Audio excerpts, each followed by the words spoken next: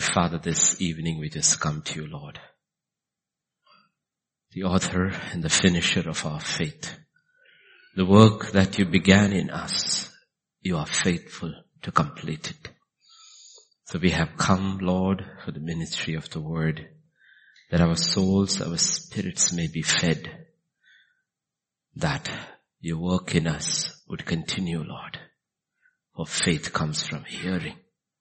And we have come for the hearing of faith, O Lord.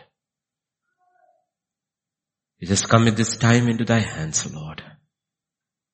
Pray every other distraction, every other concern of life, every other issue we will put aside and be open to the voice of your Spirit as you teach us, Lord. Speak, Father. For in Jesus' name we pray. Amen. Amen. Do you remember 31st night? It was only 10 days ago. Looks like a long time back, right? 10 days. You know, in India also, in certain places, but abroad, they have what is called retirement homes, where older people, when they retire, they live in they're really good homes. Older people, they live in these homes and the kids come and visit them once in a while, or even if you don't have kids, you can check into this. You have to pay, of course, but it's very well taken care of. So an old widower had moved to this retirement home, and there were a lot of them there, and he used to sit and talk to an old widow, and they got very close. And one evening he proposed to her. They're both old, okay? And he's a widower, she's a widow. One evening he proposed to her. The next morning he woke up and he couldn't remember her answer. What did she say last night? So he went to her and said, I'm really sorry. I forgot. Did you say yes or no? She said, thank goodness, she said. I remembered saying yes, but I couldn't remember who had proposed.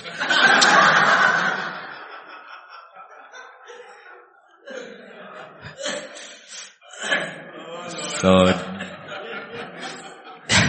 you are not in retirement homes, but does anybody remember your New Year resolutions?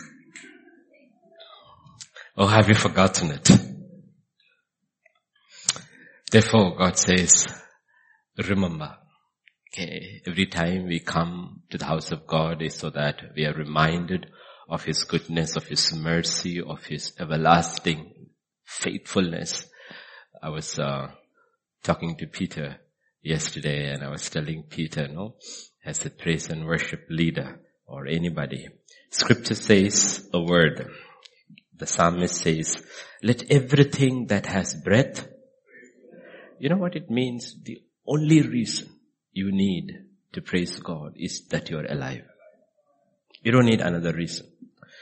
The primary reason is this. I am alive today. That means I'm not yet facing His judgment. So I still have time for mercy. I still have time to put right. Still have time for salvation if I do not know the Lord. And still have time to put things right. Do you understand what breath means? What breath means? Because we always say many who went to sleep last night did not rise. So what did it mean? Suddenly they reached judgment seat. And if they were unprepared, like most often are unprepared, then they have no praise.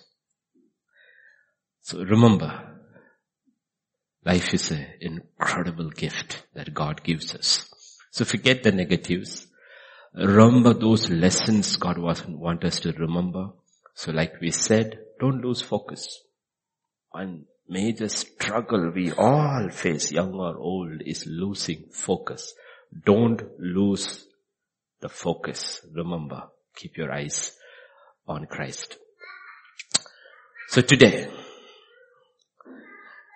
we are going to learn, usually Pastor Vijay teaches from the book of Proverbs, but today I am taking a diversion, going to teach you from the book of Proverbs how for this new year, if you have time, on the 10th day, we can make 10 resolutions. God's resolutions for us. Okay. First, let's look at the introduction. Can you hear at the back? At the back, can you hear? Okay. Let's look at the introduction of Proverbs 3. Okay. Proverbs 3 verses 1 and 2. This is the preamble or the introduction to this Proverbs. And God, don't think about Solomon writing, but God telling us. He used the pen of Solomon, but it's God speaking to his children. When he uses the term son, he means daughters too. Okay, so don't feel offended by the word. He means all of you too. My son, my daughter, do not forget my law. Don't forget. There's some things we need to forget. Some things we need to remember. Do not forget my law, but let your heart keep my commands, for the length of days and long life and peace they will add to you. If you look at, this is the introduction to this chapter 3 of Proverbs. Every one of us, every human being, saved, unsaved, everybody longs for these things. Long life and peace. Everybody longs for, Lord, I want to live long and I want a peaceful life. And we will use the term prosperity. Okay? Everybody longs for long life, for peace and for prosperity. God also says, that is my desire for you too. That you have long life, you have peace, and you have prosperity. That's the desire. That's what the Apostle John also in the New Covenant will write in 3rd John. Beloved, I pray that you may prosper in all things and be in health too, just as your soul prosper. He says the key to this is your soul prospering. If your soul prospers, remember the soul food is the word of God and obedience to the word of God. He says if your soul prospers, you can actually prosper in other things also. But if your soul doesn't prosper, even if you prosper in all the other things, you still will be destroyed or wasted away. And we know that from Israel's history. So this is man's desire, and this is God's desire for all his children too, that we prosper, that we live long, we live in peace, and we prosper in all things, under normal circumstances, unless you are chosen to go through persecution and die as a martyr. Okay, now we will look at as a tragedy, but not. If you ask soldiers, you will see the highest honor in the army is given to the martyrs. So the highest honor in the kingdom of God, where we all were enlisted as soldiers, is to die for the Lord. So it is not a bad thing. It is an honor. So you have to see everything from God's perspective. Okay. But God says, if you look at Proverbs 3, 1 and 2, if he says this has to happen. God actually sets 10 spiritual laws. These are his spiritual laws. If you go through Proverbs chapter 3, he sets 10 spiritual laws. He says, this is my desire. Okay? But desire in itself will not come to pass. Okay? If horses had wings, then we would fly. But that's just a desire.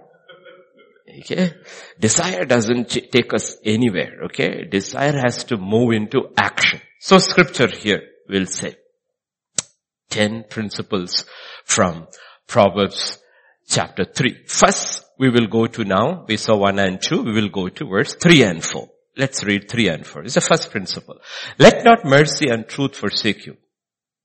Bind them around your neck, write them on the tablet of your heart, and so find favor, high esteem in the sight of God and man. First thing he says, don't let go of mercy and truth. Don't let go of mercy and truth. Never forget mercy and truth. You see, we will never know how much dependent we are on mercy. The problem is we will never realize our need for mercy unless we encounter truth. Most people are not aware of the need of mercy. it's because they are not aware of truth. And God says, don't let these two forsake you. Be merciful and you shall obtain mercy. Be unmerciful. The very moment I am unmerciful, okay, that means I haven't judged myself. Okay, I haven't seen the truth about myself. That's when I am unmerciful. Okay, remember, when I'm not showing mercy, it is not a judgment. I'm not talking about a judge sitting in a position, and I'm not talking about that. In general, day-to-day life, if I don't show mercy to Peter, okay, I am not actually judging Peter. I'm actually judging myself. I am unmerciful to him because I haven't seen the truth about myself, about how merciful God has been to me. I am not aware of my own failings, my own failures, my own sins. Okay. That's what God is talking about, that unmerciful servant to whom God, the master, had forgiven a huge amount. And then he goes and picks somebody who owes him a small amount and doesn't show any mercy at all. Okay? So this is what God is talking about. First rule, he says, you want to really prosper, you really want to live long, you want to live in peace, you want to live in God's kind of prosperity where your soul prospers. He says the first rule is, do not forsake mercy and truth. It's not just be casually attached to it, bind them around your neck. Bind them. Be very careful about the words you say, because people sometimes say, I will never forgive that person. What if suddenly you hear the Spirit of God whispering one last time in your ears, you will never receive mercy again? You don't want to hear that, right? You don't want to hear that. God says these two things, if you ever decide one day to make two lockets, right? One mercy and one truth. Okay? He says bind them around your neck.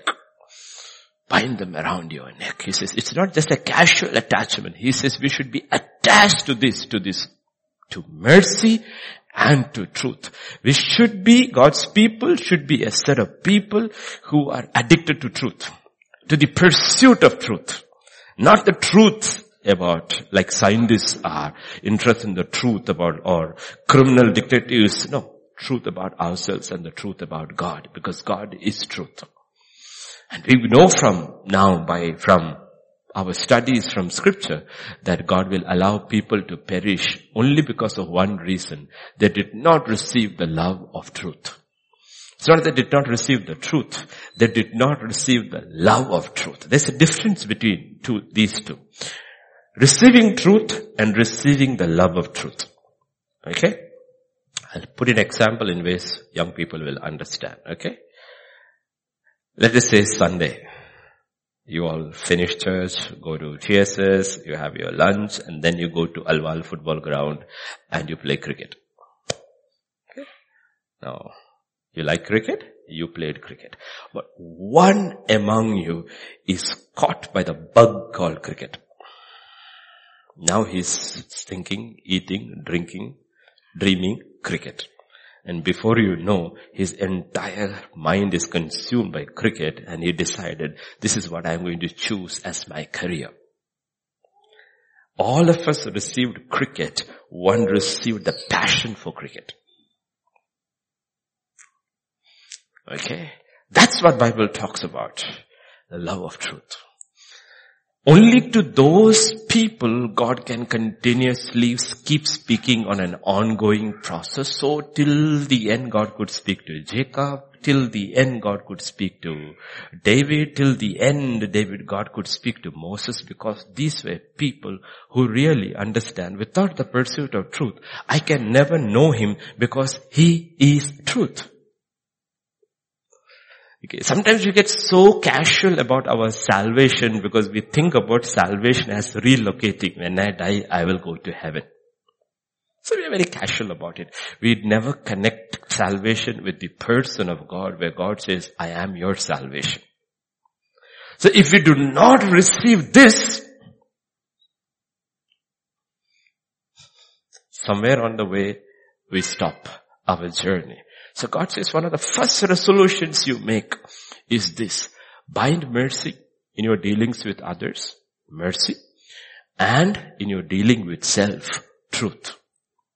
In your dealings with others, mercy. In your dealing with yourself, truth. Bind this around your neck. Write them on the tablet of your heart. Yes, you all have your diaries and you have all your books and pens, but God said that's excellent. But write it in the tablet of your heart. Ask the Holy Spirit. In the new covenant, in the book of Hebrews, God says He will give us a new heart and write His law in our hearts. When He writes His law in our hearts, what's the first thing He writes? Mercy and truth. Be merciful and love truth. And then He says, if you choose this route every day, He says, you will find favor and high esteem in the sight of God and in the sight of man. Now, we know about favor and high esteem with man. You don't need mercy and truth for that. There are lots of ways you can impress man. But God says, if you have this as your first principle, you will find favor and high esteem with God. And in the process, God will touch the hearts of men too. That you will have favor and high esteem with men too. That is why, like we keep telling, you read the 12 chapters of the book of Daniel, kings come, kings go. But there's one man who will stand before every king because he was held with high esteem by God. Therefore he was held by high esteem by men. So God says this is actual spiritual principle for long life with success. He says this is the first principle. Keep that in your heart. Keep that in your mind. Now we go to resolution number 2. Okay, verses 5 and 6. Trust in the Lord with all your heart and lean not on your own understanding. In all your ways acknowledge Him and He will make your paths straight. Okay? Like, you have heard it many times.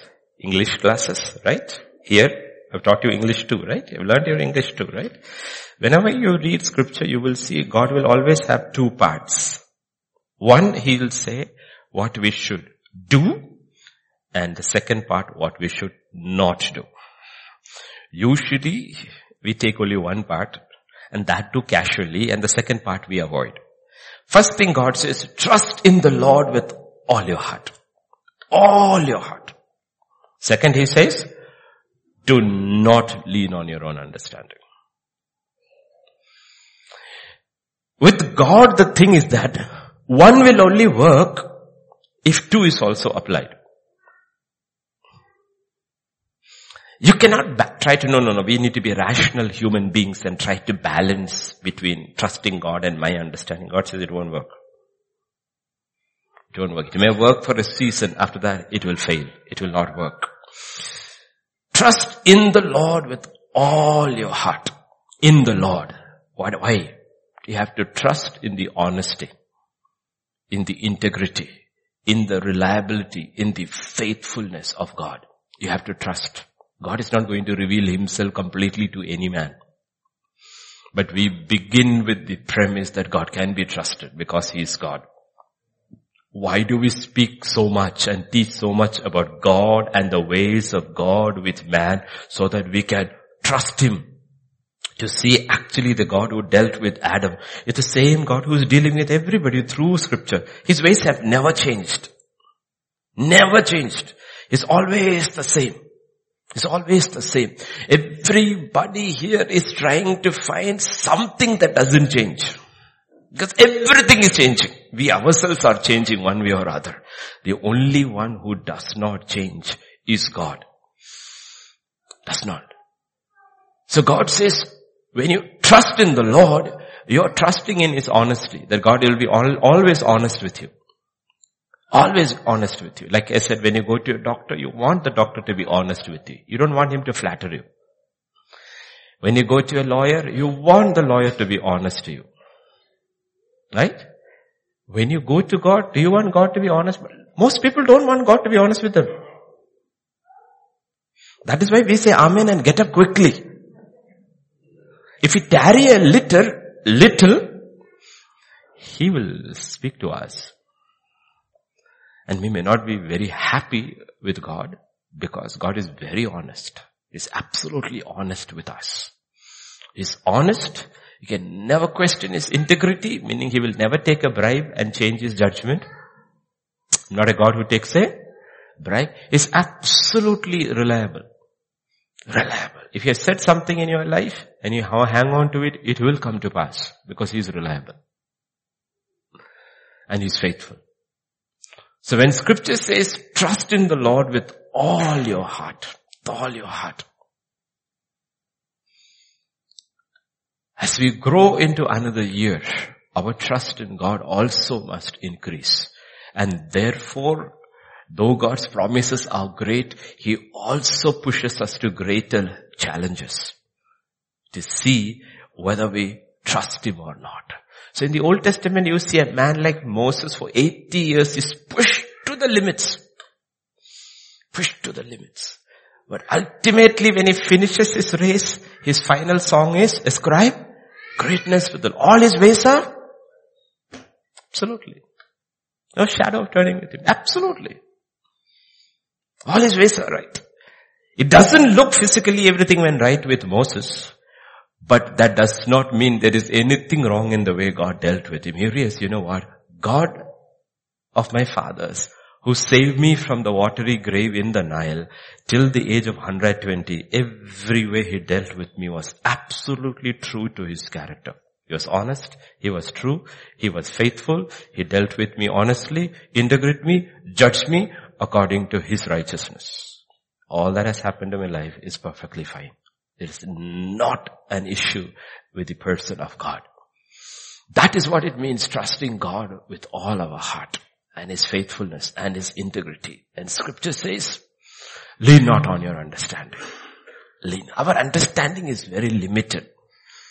We don't even have a three-dimensional view. We have only a single-dimensional view of every issue. Only God has a complete picture of every issue. Therefore God says, in any situation in life, any decision you have to make, don't lean on your understanding.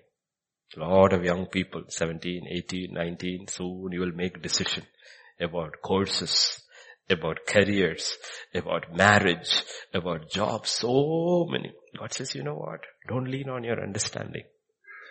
Don't. Lean on to God. Because our understanding is very, very limited. Our perspective is very, very limited. Our view is very restricted. Very restricted.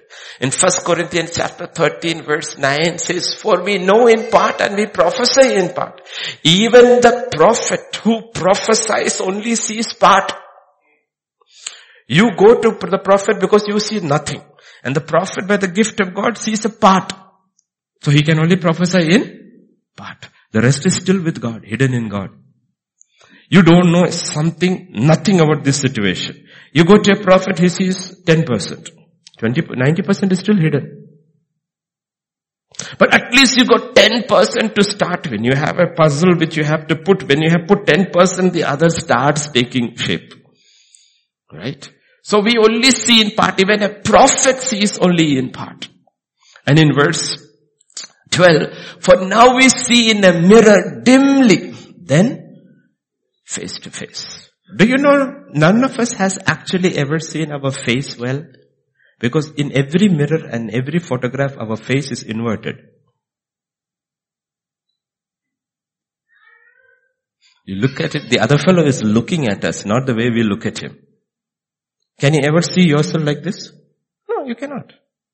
So even in a mirror, you don't see yourself clearly. Only God sees us. We see dimly. Very dim. But then, face to face. Now I know in part, but then I shall know just as I also am known. Meaning, we actually don't even know ourselves. That day we will look back and say, this is what I am. How many of you have read that Charles Dickens, that Christmas? Yeah, you remember the 3 ghosts? The 3 ghosts has to come and take him out to show Mr. Scrooge what he really is and what really people think about him. And he thought he knew everything about himself. And it was a real eye-opener. That's why God says, don't lean on your understanding. Don't lean on your understanding, because our understanding is faulty. Because our educational system is faulty. It is the educational system of the fallen man, rooted in sin. So God says, don't lean on your understanding. Don't lean. I'm not talking about daily normal decisions you make. I'm talking about really about life. And God says, second fundamental rule is this. Trust in the Lord with all your heart. Lean not on your own understanding. Don't lean on your understanding. Always seek God. Always seek counsel from His word. Always seek godly counsel. Always seek godly counsel. Godly counsel, not just counsel. Teenagers are like Absalom. Will always seek the counsel of their peers and they will die. Remember Solomon's son? He also sought the counsel of his own age group, and what happened? He also died. God never says seek counsel. He says seek godly counsel. Okay? People whom you are very sure know God and knows God's ways. Not just somebody has got a white hair. No. There are plenty of people on the roads with white hair and age. They will say, I have 50 years of experience. They don't. They have 1 year of experience. Same experience over and over again. They don't. Scripture is talking about godly counsel. Seek godly counsel. Lean not on your own understanding. If you go to the second part of verse 6, Scripture says, acknowledge Him. Yeah. Acknowledge Him in all your ways. Acknowledge Him. All your ways. Acknowledge Him. And He will make your path straight. He didn't say in certain ways. Almost always. He says in all your ways. All your ways. Acknowledge Him. That's one of the reasons again why we study the Word of God. Because Scripture says in the book of Isaiah, my ways, who knows His ways? Does anybody know His ways? Does education, all our degrees give us understanding about His ways? No. Why do you feel guilty when you come to church? Because you know, I know, we know that our ways and His ways didn't tally 3 days into the week. Why do people feel guilty in the church and feel good in the world? No, I don't want to go to church because I want to feel good. His ways far higher than our ways. That's why we know now Moses, the incredibly educated man in the wisdom of Egypt, stands before God and prays. What does he pray? Lord, show me, teach me your ways. Teach me your ways. The psalmist David will pray, if I'm right, in Psalm 25:4, he will say, teach me your ways. Show me your paths. Teach me your ways. Show me your paths. Because God's ways, God's paths are completely different. We need to pray and we need to acknowledge Him. Acknowledge Him in all our ways, constantly. If you fail, the only reason we fail is because we do not acknowledge Him in that way. Say, God says, you fell. Now come back, receive mercy and get back onto that way. Get back onto that way. Why? Because Jesus said this very dangerous. Jesus said this in Matthew chapter 7 and verse 13 and 14. He said, enter by the narrow gate. Why? For wide is the gate and broad is the way that leads to destruction. And there are many who go by it. He says many go by the broad way. Many go by the broad way. But he said, narrow is the gate and difficult is the way which leads to. Why is it difficult?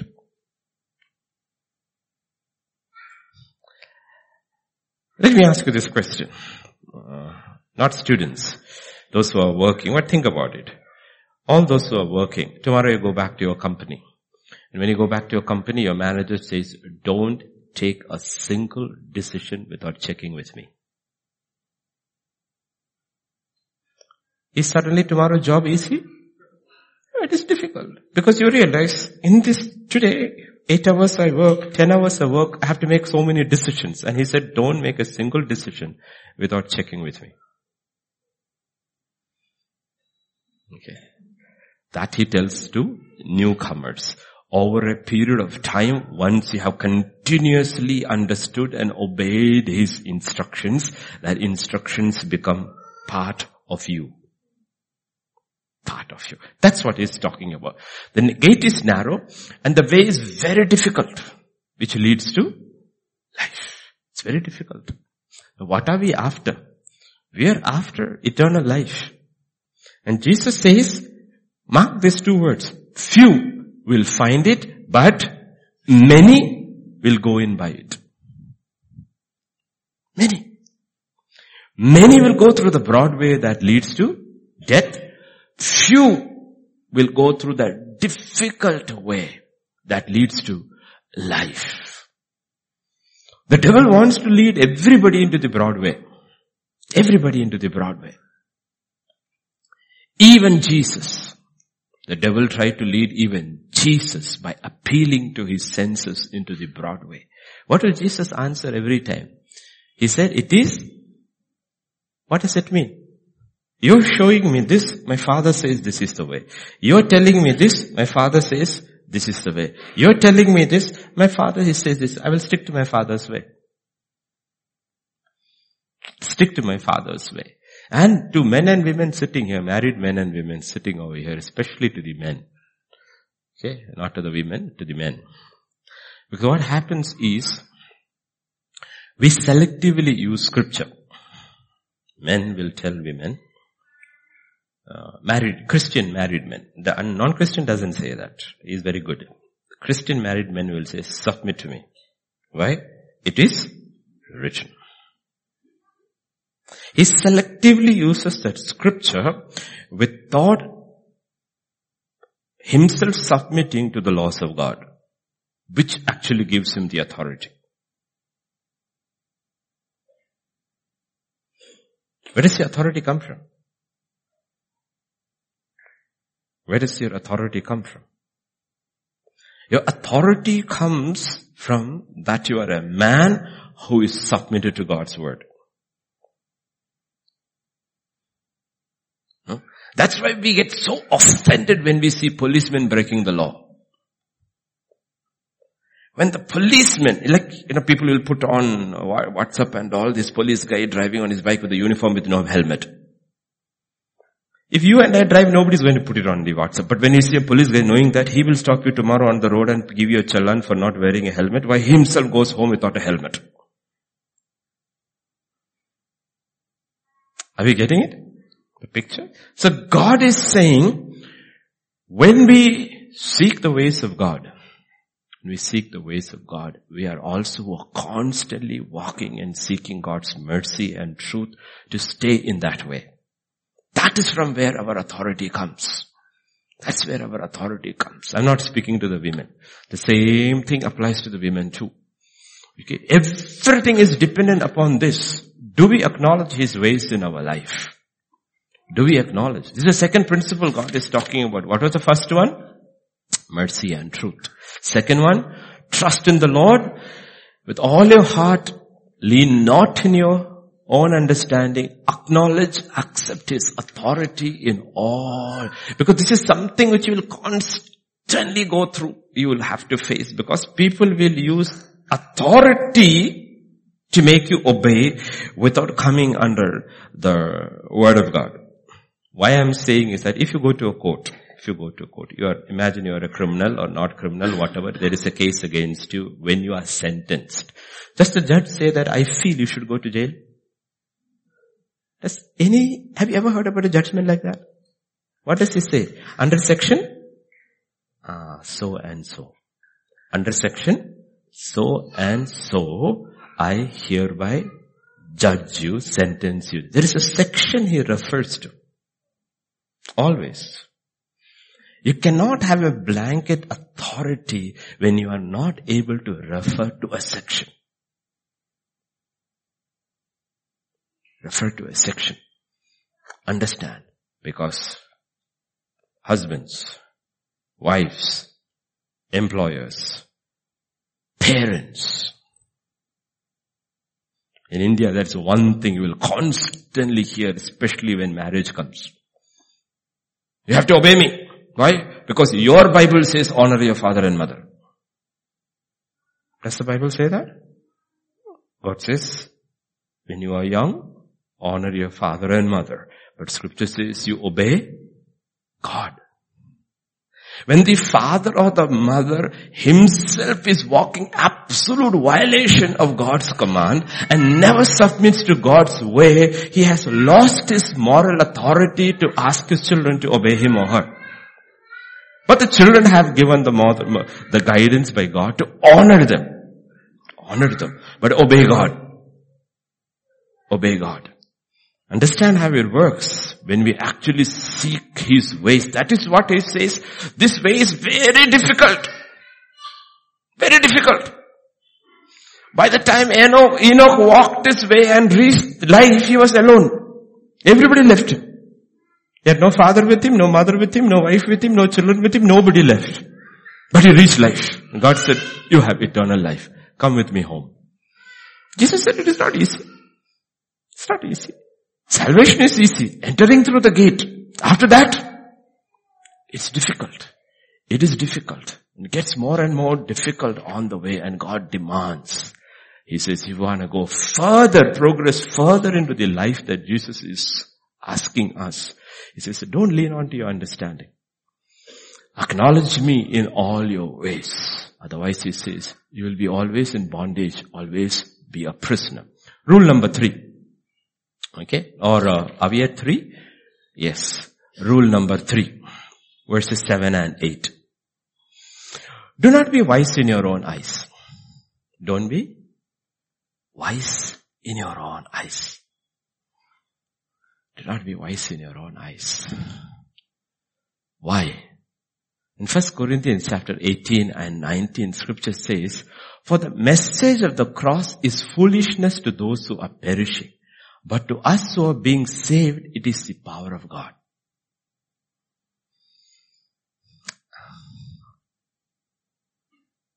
Can you connect this too? My question to us is this. How do you know you are saved? Or why are we saved? Because of the cross. If there is no cross, will we be saved? Is there any salvation without the cross? Jesus came, lived, died on the cross, and he rose again. Therefore we are saved. There's no other salvation unless there is the cross. We are saved because of the cross. How do we know we are being saved? Because of the cross. These are not the same. We know we are saved because of the work he did for us on the cross, and we believed in it. We know we are being saved because of the work the cross does in us. One is what he did on the cross, or the cross did on him. The other is what the cross does in us. That's how we know we are being saved. If the cross has stopped working in us, we are not being saved anymore. Okay, we know the antibiotics has failed. It's not working anymore. Antibiotics has failed. It is not working anymore. Immediately what we know, the patient is deteriorating. It's not working anymore. Look at Galatians 2:20. Yeah? I have been crucified with Christ.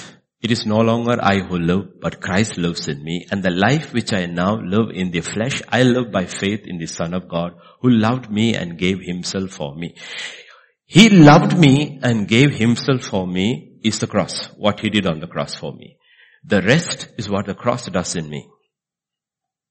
And if the cross is not doing that, what does it mean? Somewhere my progress in salvation has stopped. I'm now living for myself. I'm leaning onto my understanding. I'm very wise in my own eyes. Christ has stopped living in me. And what is taking place? Death is actually taking place. Death is taking place. So salvation is an ongoing process. We were saved because of the cross, and we are being saved also because of the cross. The cross has to work. That is why we realize, that's why. How do you know a tree? That's what Jesus' problem with the fig tree. The problem with the fig tree was not with the fig tree. The purpose of the fig tree is not to give shade, it is to give fruit. If there is no fruit, he says, cut it down. Okay? So how do you know you are growing in this salvation? Because scripture talks about the fruit of the Holy Spirit. Fruit of the Holy Spirit. And we all know, for Jesus gives these wonderful, beautiful illustrations which even a child can understand. You see a bud, then you see the small fruit, and you see the fruit growing and ripening. So the question you ask is that, as I am growing in my salvation, am I a more patient person?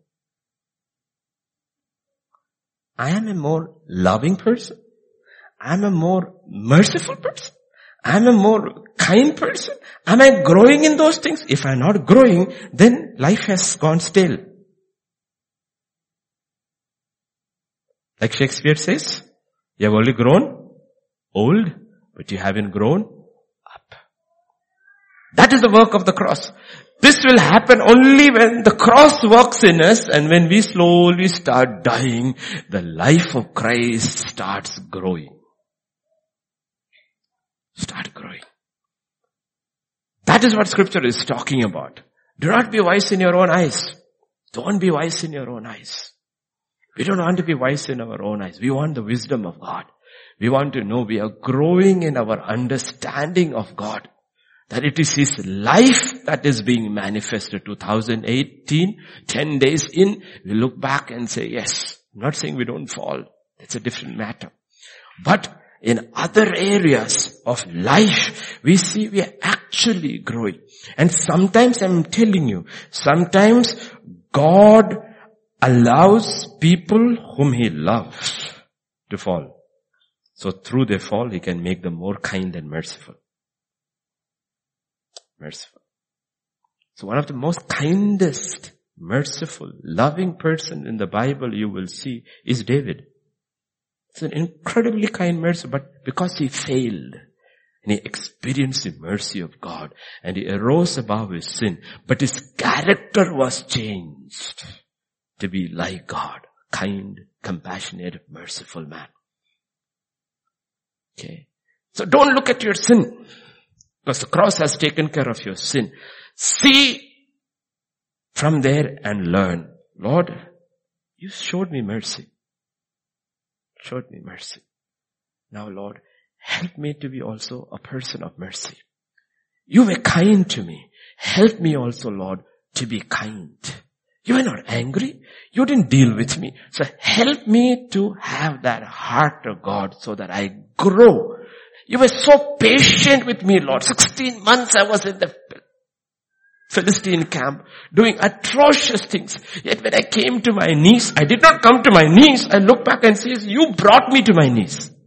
You burned Ziklag up, therefore I came to my knees. And when I came to my knees, when I cried out, God says, no, those are fake tears because of circumstances. You didn't say anything like that. You were forced to your knees, now you're crying. You didn't say anything like that. You were kind. I asked, you gave me an answer. And you gave me victory. You gave me victory. And David never forgets these things. That's why when he's king of Jerusalem, king of Israel, the first thing he asks is that, is there anybody from King Saul's household? My enemy who pursued me all these years, is there anybody from his household? Why? I want to show kindness. Why? I remember his father. He was very kind to me. I also want to show kindness. They're all dead and gone. But I want to show kindness to somebody. That's what God is talking about. Are we growing in those things? Are we growing in those things? If we're not growing in those things 10 days in, we need to ask God and say, Lord, change me, Lord. Change me. Change me. Keep that 7 and 8. Let's come back to that, okay? It says, fear God, fear the Lord, and depart from evil.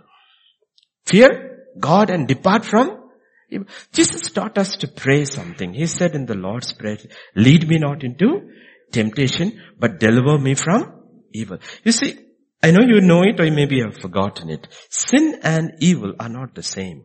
We are all sinners. Everybody here. But all are not evil. I don't believe there's any evil person here. I hope not. Hope not. We fall in sin. Occasionally we stumble into sin. We are tempted into sin. But evil people deliberately harm others. When I sin, I primarily harm myself. When I turn evil, I harm others. That's a difference. When Abel's sacrifice was accepted and jealousy started eating up Cain's heart, God said, why are you angry? Are you face downcast? You do right, you'll also be accepted because sin is crouching. Why? He wants to overpower you and make you evil. He didn't deal with that. He became evil because he murdered his brother. As long as Judas was stealing from the money bag, he was only a thief. He was a sinner. But when he betrayed Jesus, he became evil. He sold Jesus for money. Okay? So remember, when I sin, you sin, we usually harm ourselves. And God says, just pray this prayer, Lord. Lead me not into situations where I fall into temptation and sin. Okay? But God says, evil, you harm others.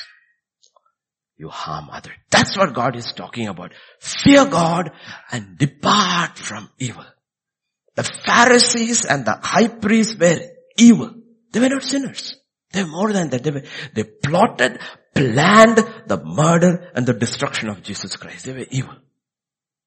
They were evil. And God says, fear God and depart from evil. Do you remember today's daily reading you got? Pastor from Cuba, 5 years in prison. He says, what are the lessons we learn? Not to fear, not to hate, not to harm. Not to harm. No, not to harm. Don't harm others. We sin. Okay? Don't harm others. Don't harm others. Don't go in your sin and harm other people. Don't do that. Don't harm others. Because when we move from sin to evil, we knowingly, deliberately harm others. And God says, fear God and depart from evil. And if He says, you keep this, it will be health to your flesh and strength to your bones. This evil people don't thrive. They don't thrive. They will have never peace. Inside the bones will be rotting away. The bones will be rotting away. The mind is eaten away. The body gets eaten away because He says it won't last. But He says on the other hand, you choose to not to be wise in your own eyes. And say, Lord, give me the wisdom. That's what David was. He was never wise in his own. He had many opportunities to destroy his enemy, Saul. But he would never be wise in his own eyes. Even his soldiers said, you got your enemy in your hand, finish him off, you can be king. He says, no, I will not do it. I have the power, yes, but I will not exercise it. I will not become evil. I am going to do it. Okay. So Saul could never sleep because of a young boy, but the young boy could sleep even though the army was against him. An entire king and his army is searching for him. He's always one step ahead. Why? He says, I will not do evil. I will not do evil. I will not do evil. It will be health for you. The minute he did evil, when he harmed and killed Uriah, he harmed a woman and a husband.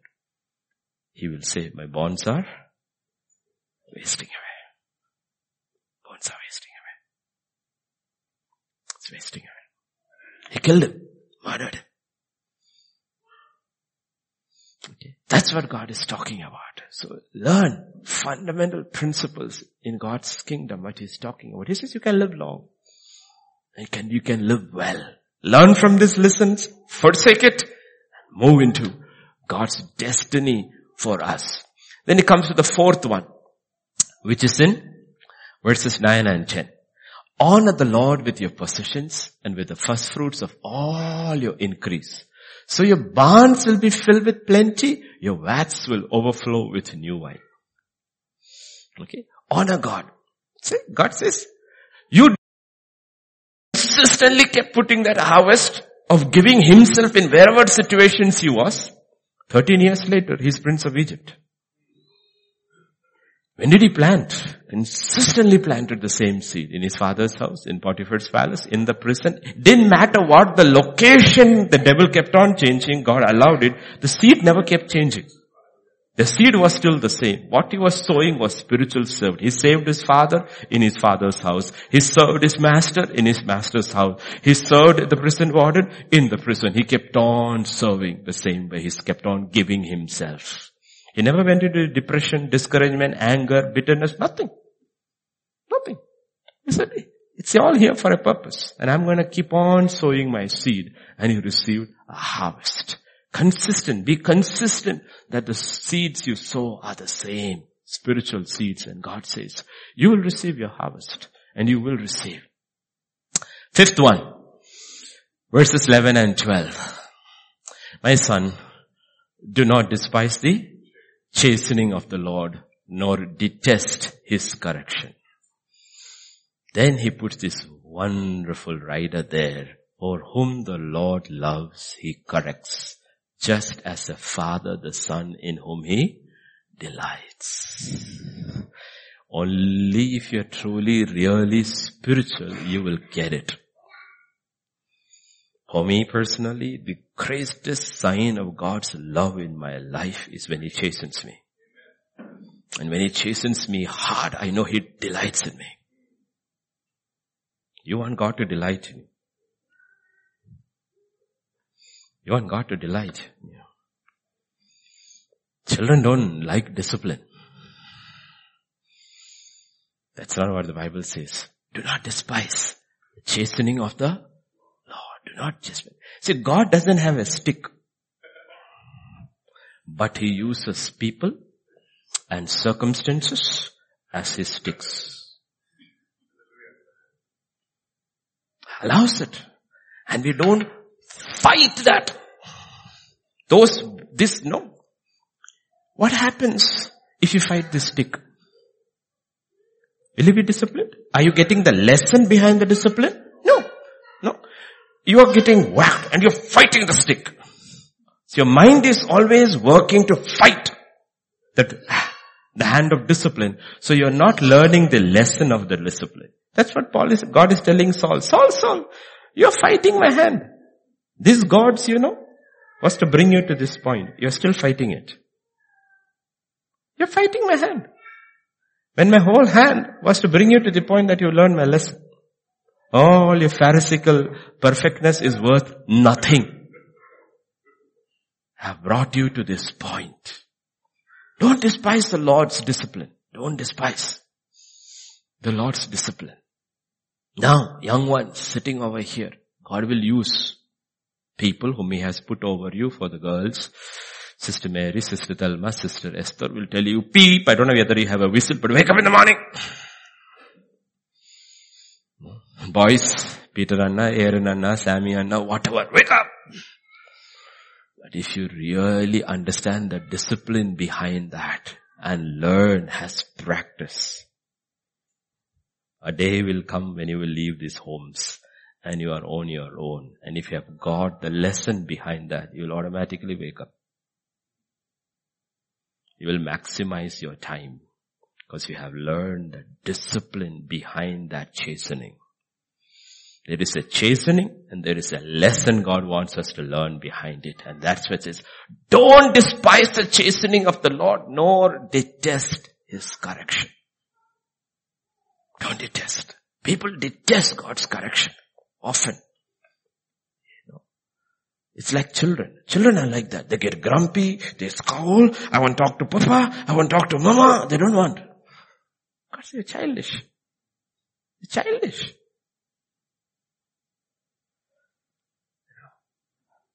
And God says no. Don't despise. Don't detest His correction. Don't detest. That's what happened to Cain. Cain didn't like God's correction. Your punishment is too much for me. Your brother is lying dead over there. And I just put one small sentence. What? You will wonder. I said, my punishment. That is how you know your spiritual discernment. When you see the tough situations which has come into your life because of God's chastening hand, do you see the punishment or do you learn the lesson? Those who never learn the lesson will always looking at the punishment. And they will never learn the lesson. They go from bad to worse. Then one day they wake up, it's a day of judgment.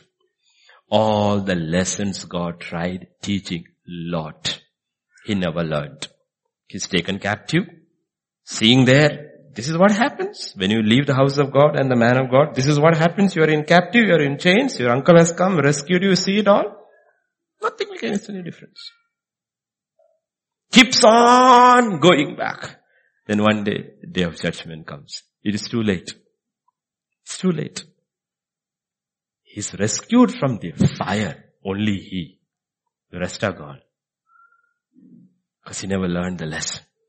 Same thing with the kings of Israel. King Saul, Ahab, all these kings. You look at God's mercy. God is an incredible merciful God. Ahab's son is there. His name is Azariah. Azariah. He falls from his lattice. It's like a wooden framework. He falls through that and gets injured. He knows about his father, about Elijah. His father is dead, Elijah is alive. He sends to Ekron, to Baal, to find out whether he will be healed. God sends a word to that man saying, is it not that there is a prophet or a God in Israel that you go to Baal? What a merciful God. This man was wicked, evil. Still God is saying, do you have to go there? Can't you come to me? And he's so angry, he sends 50 soldiers with a captain to get the prophet. Go get the prophet. That's when Elijah says, you know what?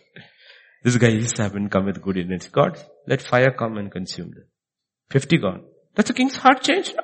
He sends 50 more. Fire fall. They're also gone. And sends another 50 more. And that captain is a nice man. He says, please Lord, don't kill me. But ultimately what does scripture say? God's word came true. You will die in your bed. You won't recover. Because you will never accept God's discipline. You will die in your way. You will die. That's what God is talking about. Even Azariah, God loves. Because He is the king of Israel. And God is the God of Israel. He never sends a prophet to the king of Babylon and king of Persia, king of India. Nothing. He says, you I love. Because I have a covenant with your father, Abraham. You forget God corrects only whom He loves. So this year make a decision. Lord, I will not despise your discipline. I will not resent your rebuke. I will not resist. How many of you know one sister called Bala Samson?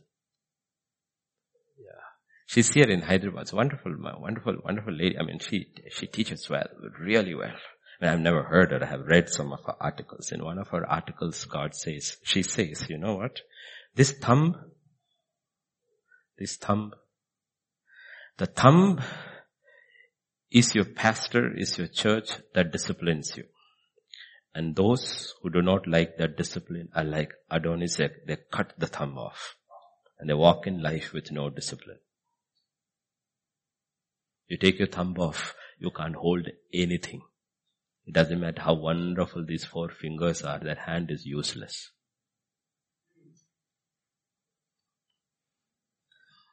I was casually reading and this morning I saw her speaking. Small article somewhere where she's saying, says, you know what? We hate the hand of discipline in our lives. Hand of discipline. God disciplines. God disciplines through His servants. And Israel and Judah always rejected the counsel of God. They despised. Okay. On the other hand, God says, look at the benefit of listening and learning from His discipline. In Proverbs 1 and verse 23, turn at my rebuke. Surely I will pour out my spirit on you. I will make my words. I will pour my spirit. And then suddenly my word will become very interesting to you. You realize God is speaking to me. That's all. Turn at my rebuke. I will pour my spirit. On the other hand, if we continuously keep disregarding what God says, this will be your end. Verse 25 to 31. Because you disdained all my counsel and would have none of my rebuke. Now this is talking about King Saul's kind of people, not King David's kind of people, okay? Don't feel condemned. Everyone who is struggling and crying over your sin, you are not in this category. But those who disdain all my counsel and would have none of my rebuke, I also will laugh at your calamity. One day your calamity will come. Harvest will come. The harvest of calamity. That day what will I do? I will laugh at your calamity. I will mock you when terror comes. When your terror comes like a storm and your destruction comes like a whirlwind, when distress and anguish come upon you, then they will call on me, but I will not answer. The Philistines have surrounded Saul. He's desperate. Everything he knows according to scripture, he's trying. No answer. God says, you go die. I'm not answering you. That's it. Saul, I gave you so many chances. You just threw my word behind. You had disdain on my prophets. You tried to kill every voice I spoke into your life. He says, they will seek me diligently. Suddenly in calamity they will seek me. But you will not find me. These are calamity seekers. They only seek God in calamity. God says you will not. Because they hated knowledge and did not choose they would have none of my counsel and despised my every week. Therefore God says, do not despise the Lord's discipline. Don't display or His chastening. Don't, He says. So Uzziah will die a leper. Azariah will die in his bed. So many kings of Israel will die in their sickness when the prophets, anointed prophets walking through the land with healing under their wings. But they will all die the way they are. As God says, that's the way they lived. They will not turn. They will not change. So that's the way they will die. So God gives us the fifth principle in Proverbs 3 to live a long life and prosperous. He says, don't despise my discipline when it comes. Humble your heart. Turn at my reproof and I will give you my spirit. I'll keep on pouring my spirit and my word will become life in you. And then we will look at sixth. And we will stop with 6. So we should stop at 5. I think we'll stop at 5, right? Because we'll maybe look the next 5 the next week. Agli hafta hai, baki bhag. Okay, there are 10. But just quickly go through this so that we will know. Okay? No, we don't go into 5 because 6 is very large. You have to seek, search, and find wisdom and gain understanding. Wisdom and understanding.